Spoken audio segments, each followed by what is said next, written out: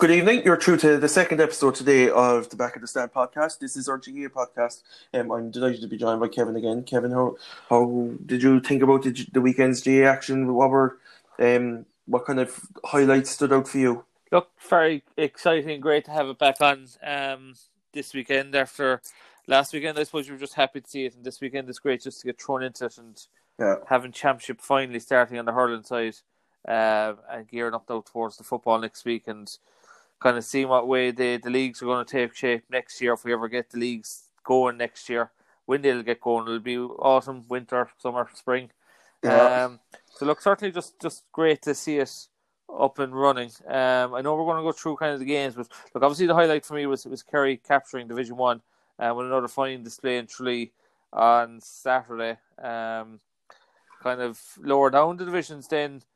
Kind of look, we'll go through it, but it was good to see kind of Clare put up a battle against Armagh, but they were lucky to kind of survive. Thankfully, other results went their way in Division 2.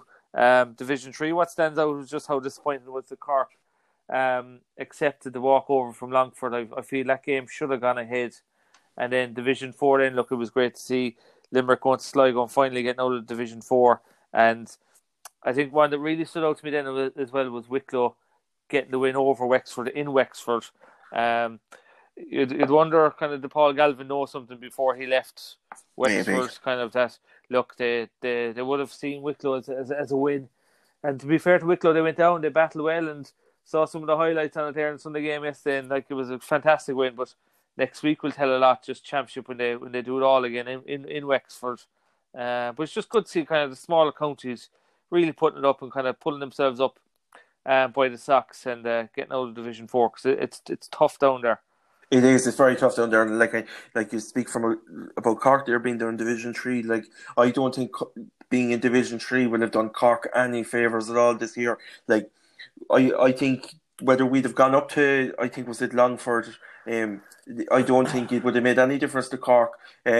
I think Longford didn't want to play the match because it was a dead rubber from their point of view. Maybe, although I saw somewhere that maybe it mightn't have been, but I suppose it speaks to the point that I spoke about on Twitter during the week about where games are actually being played, and if it's right to be dragging teams halfway up the country or the whole way up the country to be playing a side like Kerry went up to Monaghan last week.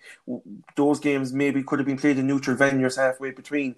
But like you speak about the lower counties there, and you said, or the weaker counties as such, I don't know what respectful terminology you could give, because like the game is important at all levels. Like as you said, it was great to see Limerick getting out of Division 4, and they'll be in Division 3 next year now, and that'll be a step up for them.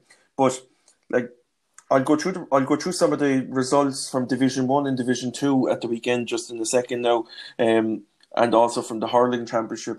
But I suppose he can be a frustrating man at times to listen to, and I just saw Buff Egan last night giving out that there was no coverage of the Joe McDonagh Cup on the Sunday game again. But realistically, Kevin, I hadn't planned to ask this, but it just kind of came into my head.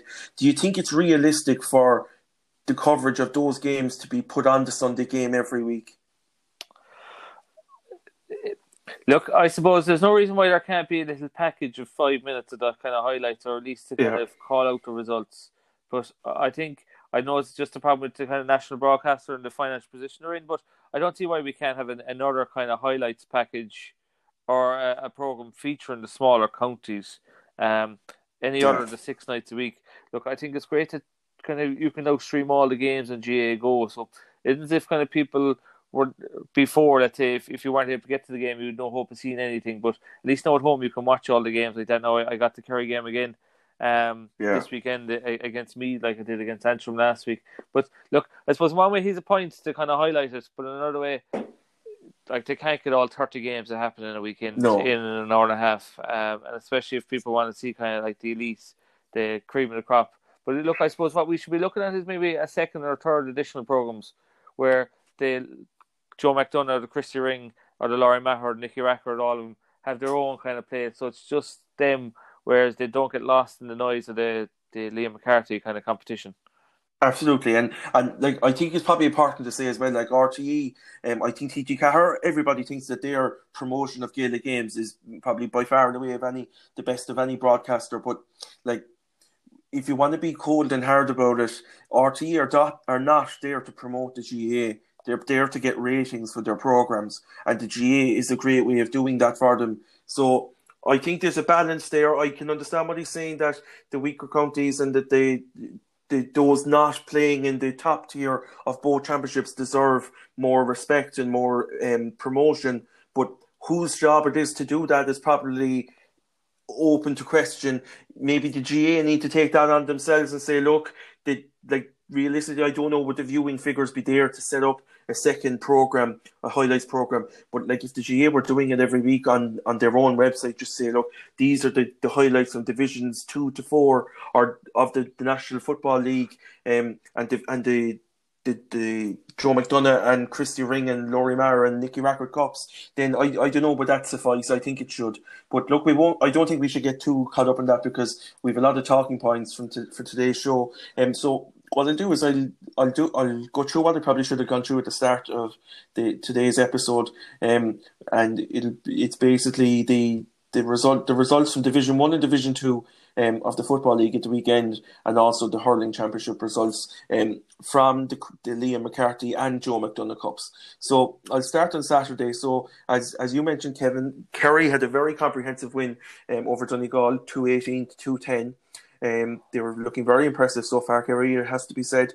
In Division 2 of the football, Kildare beat Westmeath on a scoreline of 16 points to 11. Roscommon beat Cavan on a scoreline of 112 to 13 points. And it was a game I watched probably because there was nothing else on television, but there was a few good scores in that game. It was actually quite an entertaining game, I have to say. Armagh went to Clare and beat them on a scoreline of 118 to 113. And Laois had a very good win over Fermanagh on a scoreline of 312 to 111. And I think Ryan McMenamin, who's managing Fermanagh this season, was actually commenting on the weaker counties not being given the same level of respect by the GA. So it's probably an opinion that is felt more widely than just Buff Egan's Twitter page. And just to continue then, in Division 2 of the league, or Division 4 of the league, we spoke about Limerick and Wicklow's win. Limerick had a very good win against Sligo, and Wicklow beat Wexford as well. So I believe is that both of those two teams promoted now, Kevin, is it? Yeah, Limerick and Wicklow go up from Division 4, so they do. And I suppose, as you said, just to kind of touch on it, you would wonder how strong or how organised or what kind of a shape Wexford are in. As you said, Paul Galvin left. I think it was during the lockdown, or was it after the lockdown? I'm not sure. And there was talks of player discontent before that anyway. So it'll be interesting to see, will they up their game for the championship, or is that a sign of things to come? And on Saturday night then, Dublin had a very comprehensive win over Laois on a scoreline of 231 to 23 points. And I suppose that probably put to bed any notions of Laois repeating their famous win over Dublin last year. I'll never forget that day. I was actually at a Cork and Westmeath match above in Mullingar, and I was passing through Portlaoise on the way home, and I was praying for there to be additional time so that I'd miss the traffic, but at the same time I was praying for the final whistle to blow, because it was a fantastic day for Laois hurling, and it was great to see them get on the map. But Dublin very much were stronger than them on Saturday night, and it was highlighted by a fantastic performance from one of the Dublin players. I'd never heard of him before, Donald Burke. He scored 116 and he scored 1-4 of that from play, and his last point was an absolute peach. So Dublin, they seem to be going along nicely. And yesterday then, we focused on yesterday in Division 1 of the Football League. Monaghan beat Meath on a scoreline. Actually, no, it was a draw, sorry. It was a draw, 214 to 117. Meath are relegated from Division 1 already. Tyrone beat Mayo in a very good game of football, 314 to 119. And that's Mayo relegated now down to Division 2. And to be honest, I wasn't too sorry to see that, because like both Mayo and Meath now will be down to Division 2 next year, and Cork will be there as well. So there'll be a few tough games for Cork to be playing in Division 2 of the league next year, and I think that'll bring Cork on a bit. And finally, then in Salt Hill, in what was a gale force wind, I think anyone who watched it on television could see the Atlantic Ocean blowing up the field. Dublin beat Galway in the scoreline of 2-15 to 15 points. A huge improvement for Galway. They looked good at one stage in the second half that they could go on and win the game, but Dublin got 2 very good goals, and there was a very good performance from Dublin as well. So that was a good win for them. And in the Joe McDonagh Cup, yesterday, Kerry had a very good win over Meath, 120 to 13 points. And Antrim had a very, very comprehensive victory over Westmeath, 425 to 115. So that's Antrim, Antrim would be hoping to play at a higher level than that anyway. Historically, they have a tradition of playing at a higher level. And the final game then of the weekend, Limerick had a very, very impressive win against Clare yesterday on a scoreline of 36 points to 123. So there was a lot of action at the weekend, and we'll speak of some of the talking points there. So as you said, Kevin, there was a great win for Kerry on Saturday. Cork really don't have a hope against Kerry this year, do they? Well, see, that's why I would argue that Cork should have fulfilled the fixture against Longford. They're going into it now with the only competitive bit of action they had was against Louth, who were the whipping boys of Division 3 this year, up against the Kerry team now, who've had 2 good performances under their belt, away to Monaghan and at home to Donegal. And yes, Donegal put out a bit of a weekend team, but we still beat them by 14 points, which is a great kind of return for 70 minutes of football. Yeah. Kind of the gems that have been uncovered of kind of Tony Roston and like that, just the way we're playing, pushing out of defence. But look, I still wouldn't write Cork off. Kind of a couple of years ago there, or last year even, kind of we thought, okay, here we go again. Kerry had destroyed Cork the year before, and we were on a good run as well last year. But then Cork still put it up to us in Páirc Uí Chaoimh in Munster. So look, we'll see what happens. I'd still be very confident of a Kerry win, but Cork are always there or thereabouts, and I'm just surprised that they accepted the walkover. Because I say, look, they need game time. They need to be testing things out and seeing what way the team are gelling after the long layoff. So yeah, it'll be exciting. It'll be good to see. But I'm also looking forward to the other games in Munster. So Clare and Tip should be a great game. Tip had another fantastic victory yesterday, another battling performance after beating Offaly yesterday. They knew, or last week, they knew that they had to win yesterday to kind of stay up, and they got the win above in Carrick and Shannon. And then Clare as well, even though Clare had lost Armagh, they survived. They're still in Division 2. And they'll both be seeing kind of a path now to the Munster final and taking on either Kerry or Cork. They won't fear it. Then on the other side, Limerick should come through against Waterford fairly handy. And so yeah, looking forward to the Munster Championship this year. Yeah, but I know what you're saying, and I think Cork being relegated to Division 3, obviously you don't want to be in Division 3 like they got relegated last year. I don't think they were ever going to feel the effects of it last year in the championship, but I think they will feel it this year. In that, I know what you're saying about them accepting the walkover against Longford, but I'm not so sure that would have even mattered that much, because they beat I can't Louth the week before on an absolute cricket score. I actually think a lot of those players, they were missing the Castlehaven lads against Louth. I think a lot of those players would have gotten more benefit from the club championship being so competitive this year than they would have been beating Longford out the gate above in Longford. But look, I suppose there's only one way to find that out, is actually when Cork do play Kerry. I'd be hopeful of a good Cork performance, but I don't think Cork are going to win. It's probably too soon for them. When they go up to Division 2 next year, then hopefully they'll be a lot more competitive in next year's championship, and hopefully there'll be a back door. But I wouldn't be so confident this year. I have to mention, Kevin, there's a dogfight going on outside your house there, I'd say. Just a small, but I think the Cork lads above here, up the north side, I've heard what you said, and they're gunning for the Kerry boys in here. But look, I think kind of when you look at if it was a normal year and if Cork were in Division 3, they got their 7 wins and then probably won the league final, they would have been on the back of 8 wins, a great bounce going into the Munster Championship, and that would have breathed confidence against Kerry. Now they've had the 5 wins, they had the break, they beat Louth, and as you say, it was a cricket score. They'll have taken nothing from that, and now there's a bit of a pause, and now they're 3 weeks into Kerry. Yes, look, they may pick up a challenge game. I'm not sure what way our club's able to, our county's able to organise challenge games in level 5 lockdown or not. But look, I would just have liked to have seen Cork fulfil the fixture and really go at it against Kerry. But look, if I'm going to jump on the back of the Yarrow Brigade and say, look, it'll be a close contest down Park and Cleve, I think I'd be doing the podcast an injustice. I think Kerry should beat Cork comfortably. They should, and like all form lines and all kind of logic would suggest that they would. I'd be hopeful that maybe like last year, Cork will put in a good performance and that Kerry will come out of the match thinking, okay, we probably didn't play great, but onto bigger and better things. And look, obviously, I'd love if Cork won, but I'm not delusional either into thinking that that's a likelihood. But look, Cork, I think Cork are improving in the football, and I think in 2 or 3 years, we might have very competitive Munster Championships again. I'd be hopeful Cork could win a Munster Championship within the next 2 or 3 years, hopefully. But look, we don't know is that realistic either, considering how far we've fallen. So we'll move on to the hurling championship now. There was 2 hurling championship games this weekend. There was a huge win for Dublin against Laois. As I said, there was 116 for Donald Burke.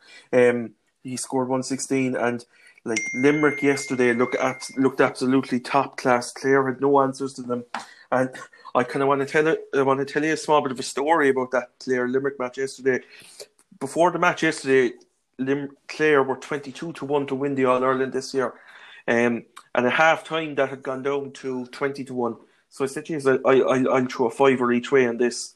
They finished the match 40-1 to win the All Ireland. So it wasn't a good day for me yesterday in terms of my betting patterns.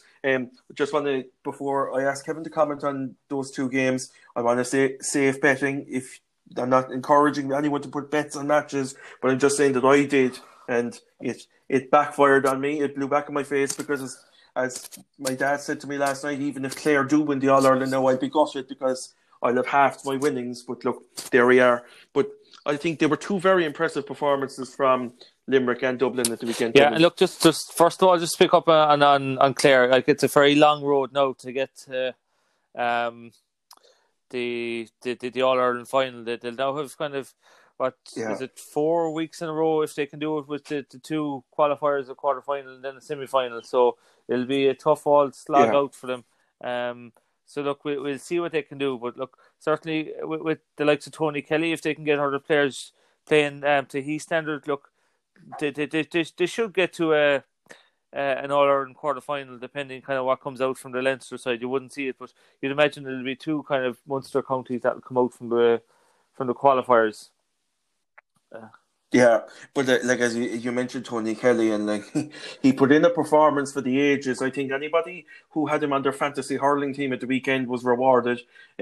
Unfortunately, I didn't, so I didn't get the benefit of that. But like he put in an absolute masterclass of a performance. Like some of the scores he got were just absolutely brilliant, and like Clare scored 123 in the match, and Tony Kelly scored 17 points in them. But like normally in hurling now, we say, 17 points, probably got a load of frees. He scored 9 frees, so he got 8 points from play, which was just an incredible return. And like this weekend was the first weekend that we saw the yellow slitter being used. I don't think it made much difference. It just made it probably a small bit easier to see on the telly on Saturday night watching the Dublin and Laois match. But it was something that was discussed last night in the Sunday game, Kevin, and it's something maybe a lot of hurling purists and traditionalists would be commenting on now.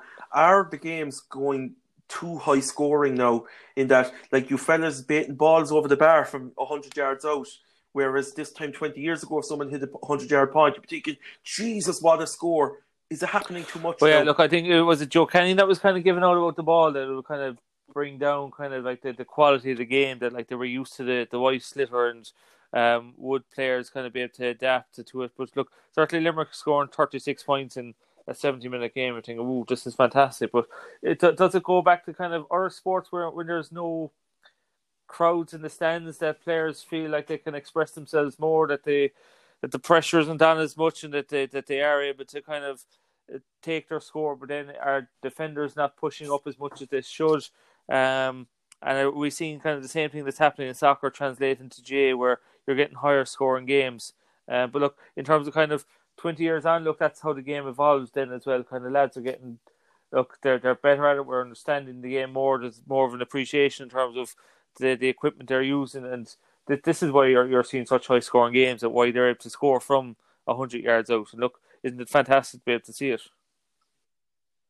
It is fantastic to be able to see it, and like, maybe you're right. The fact that there was no crowds there at the weekend might have actually made it maybe look a small bit worse than it was. In that, like let's not forget Clare scored 123, but like, this is not the first time that Limerick have racked up a massive points total either. Like, I remember they did the same to Cork in the hurling league before the lockdown. So like, it is an exceptional Limerick team. That has to be said, but I just wouldn't like us to get into a situation whereby that it's like a shooting contest, that matches turn into shooting contests. There has to be a bit of goal mode action as well. There has to be, but look, I think as we get further into the winter, I think it's inevitable the scores will come down, because we're just at the end of October now. The bad weather is just really starting. The pitches will be a lot softer in 3 or 4 weeks, so it'll probably turn into more of a slog. And there'll be no harm in that either, I don't think. I don't think there'll be any more harm in that, because it'll just be a battle of who can keep to the conditions and who can brave them out. But Limerick have Tip up next. I think Tip will certainly give them a better game than Clare did. So I wouldn't be rushing to judgment too quickly on it. I think Limerick and Tip is set up for a very, very good game. And we saw last year they played each other twice, and they were very, very close games. So I think it's probably, from a Cork point of view, we're due to play Waterford this weekend. Both Cork and Waterford are delighted that Limerick and Tip are on the same side of the Munster Championship draw. So, like, I would hope that Cork get to the Munster final, but if it's Waterford, still, you only have to beat one of them rather than having to beat the two, and that could make a bit of a difference as well. Yeah, certainly. And I think that's one of the worst things now about kind of lockdown, is that you've Tip and Limerick in Cork next week, and kind of would have drawn a massive audience kind of from both counties, but also from the city as well. And look, it should be a fantastic contest. But certainly Cork and Waterford will be looking at the game thinking, okay, both sides with Cork and Waterford will see themselves taking each other. And then they just have to take down the mountain of either Tip and Limerick, and then they have a couple of weeks off into kind of an All-Ireland semi-final, because, as again, just like Clare, you don't want to be facing down the barrel of kind of 4 weeks in a row with qualifiers. So yeah, look, really looking forward to next weekend. It should be a great weekend of action with the Munster Championship. It should be very good. As you said, it's going to be a long road back now for Clare, because like, they had a bad beating. But I think it'd be remiss of me not to ask you about Kerry's very impressive win against Meath. I suppose that's probably a game that you would have expected Kerry to win anyway. But they won it on the score. They won it by 10 points. They only conceded 13. So it was a good way to bounce back from losing against. Yeah, it's something like that they needed to do. Yeah, it was just to get the win at home. Another good team performance. They probably could have beaten by quite a substantial bit more, but sure, look, we're just happy to get the win. Like that, yes, Meath would be kind of seen as the whipping boys in the Joe McDonagh this year, and they're kind of favourites to go down. So the main thing is that you kind of, like, there's no promotion this year, so you just kind of consolidate your place within that championship. You don't want to go down. Yeah. We have Westmeath now next week, who took an absolute drubbing from Antrim over the weekend. And look, Antrim did play well against Kerry, but they were still down a lot of players because of this self-isolating crack. And Antrim had a great win. So look, and Westmeath were kind of, they lost out in the Joe McDonagh final last year to Laois. So kind of we expect the big things for that. So it'll be good to see if we can get the win against Westmeath next week, because then that will really kind of kick us on, because after that you've Carlow and Antrim, and there'll be two very tough games again. Yeah, and like you speak there, there's no promotion this year, and look, that we knew that already. But is that unfair to players playing in the Joe McDonagh Cup? That, Like we're expecting them to go out this year now, kind of give their all for their counties. If whoever wins the Joe McDonagh Cup, I'm sure they'll be delighted to win it, but that the ultimate reward will have been taken away from them. Yes and no. Look, I suppose, certainly if it comes to the football, I don't want to see an asterisk next to it, but like this year with all of Jay, there's an asterisk next to it saying, look, this was just the year that we ran off the championships, just say that we got it done to kind of keep them going. So yeah, look, yes, it'll be an annoyance that there's no real reward at the end of it, but look, I think players will just be happy just to be out there playing. Yeah, absolutely. The players will be happy to be out there playing, and I think that probably leads us into our final topic of this weekend's show. It's regarding GAA sentiment out there. Like, being honest with you, Kevin, and like I won't tell you the context, but I saw a comment from someone somewhere at the weekend. I can't tell you the context, but basically blaming the lockdown, the current level 5 restrictions on house parties, and in inverted commas, and I quote here now, GAA men. And I'm actually sick of it, Kevin, to be honest with you. We're both on social media. Social media can be a great place, but like the GAA are after shipping so much criticism now over the house part or the celebrations from county finals and so on. But those clubs, they deserve criticism for it, no doubt about that. And those events can't be defended. But to me, that's not a reason to go bashing the GAA and say, oh, look, hairdressers can't open or pubs can't open, so why should we have a GAA championship? To me, that's conflating so many issues, and it's just typical whataboutery. It kind of this old easy kind of talk. Sure, look, the GAA, they're all in the pockets of politicians and they're doing whatever they want, and the rest of us have to suffer. I'm sick of it, to be honest with you, Kevin. Everyone kind of needs to take blame. I think at kind of the start of level 3 was the young people with their house parties, and then yes, it's after going to the GAA. Now kind of we're going to see this week it's the non-essential shops who are staying open selling PPE. So look, I just think it is a merry-go-round. Yeah. But then on the other side of it too, it's kind of look, the GAA, I think, need to take some form of criticism, kind of like this crack of parades being kind of organised in the height of it was absolute total stupidity. Kind of you see kind of fire rates rocketing in parishes that have won county championships. Is that a coincidence? I'm not sure. But then again, look, there was no GAA match on in the Berlin D2 restaurant in Dublin the day they had their rave, or there was no GAA match going on down Grafton Street. I think, look, people just need to give a kick up the hole. Like, it is everyone's responsibility. Yes, the GAA are angels by any great stretch, but I think when you see a lot of parts of society that have been shut down, and then they see a part of society like the championship going ahead, they're always going to attract criticism. So, look, I think GAA people just need to rise above it, and as long as they're confident that they're doing their own part like that, you see counties now who like that are driving individually to matches, like they're keeping their face masks on, they're keeping their distances during kind of team talks and half time. So look, as long as GAA can be confident in themselves that they are sticking to the rules, and let's just hope Mayo don't win the All Ireland, because certainly there'll be a month-long celebration in Castlebar, which will probably feature me and you. Absolutely. Let's be honest about it. That's exactly it. If Mayo win the All Ireland, or when they ever do it, I think the whole country is going to go to Castlebar that Monday for the crack. So as you said, hopefully it's not this year. If and when it does happen, I think we all want to be a part of that. But like I was just looking at Pat Spillan's article in the Sunday World yesterday, and he kind of maybe was a bit not as diplomatic as you, in that he said, look, what about all these house parties? What about this? What about that? And maybe that is whataboutery, but I think it speaks to your point that at certain stages of the last 6 months, different groups and different organisations have been the subject of blame. And I just think that there's a certain amount of people out there anyway who are anti-GAA, and I think those people, they shouldn't be listened to. And you're right, we probably need to rise above it. But I think at the same time, where those kind of nasty and stupid comments come out about the GA being responsible for the second wave, those need to be called out as being false too, because, as you said, there was no county final won on Grafton Street or in the Berlin Bar in Dublin. So those things, but you're right. You're right. The GA do deserve criticism then in other ways, in that the parades and the celebrations and county finals were unfortunate. But what I would argue is that the inter-county game is separate to that.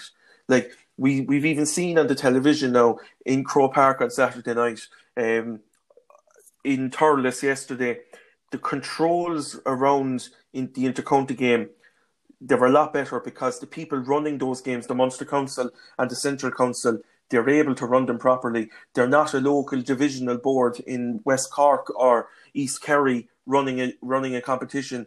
This is the GA nationally and a provincial level, and they're a lot better equipped to run it with a disciplined manner than the local GA units are. I think the main reason why all of this has come out is that the last couple of months, everything that's gone through is the championship seems to be the only saving grace of this country to get us through the winter.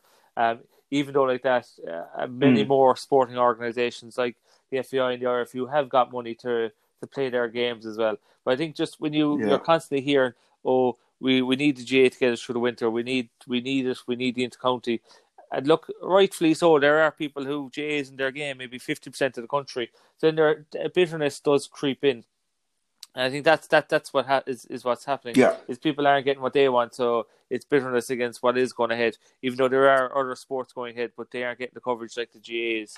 And look, as I said, look, the GAs just need to rise above it.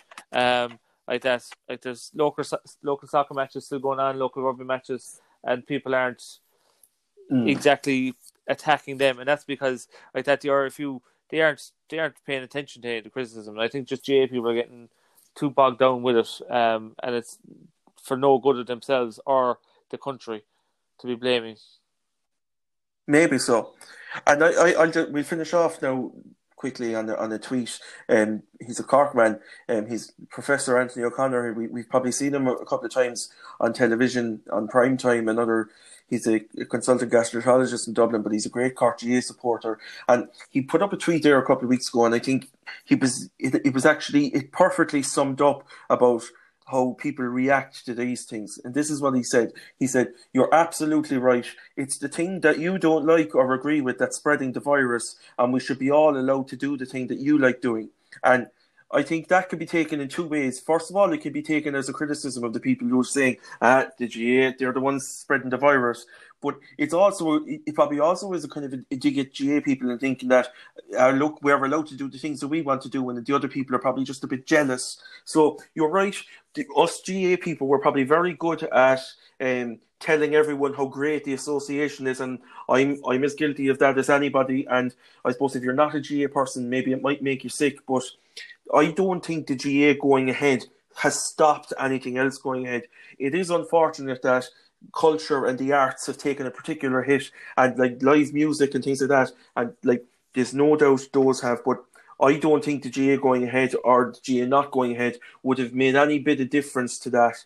I think if the GA going ahead makes people who like GA happy, then that's fine, because there's a lot of controls over it, and the sooner that we stop comparing how much sacrifice that we've made against how much sacrifice we think other people are not making, the faster we'll get through this winter, because it's going to be a hard winter for everyone, whether we like GA or not. And it's going to be an awful lot worse if we just keep looking around us thinking, that person isn't making any sacrifices and I'm making all the sacrifices. Why am I doing this? I'm the fool, you know? And I think you're probably right, Kevin. We just need to rise above that kind of level of I think unfortunately really. We just all need to adapt to what's going on around us and like that. Look, it's not just the GA, the League of Ireland, the rugby, like all going on behind closed doors.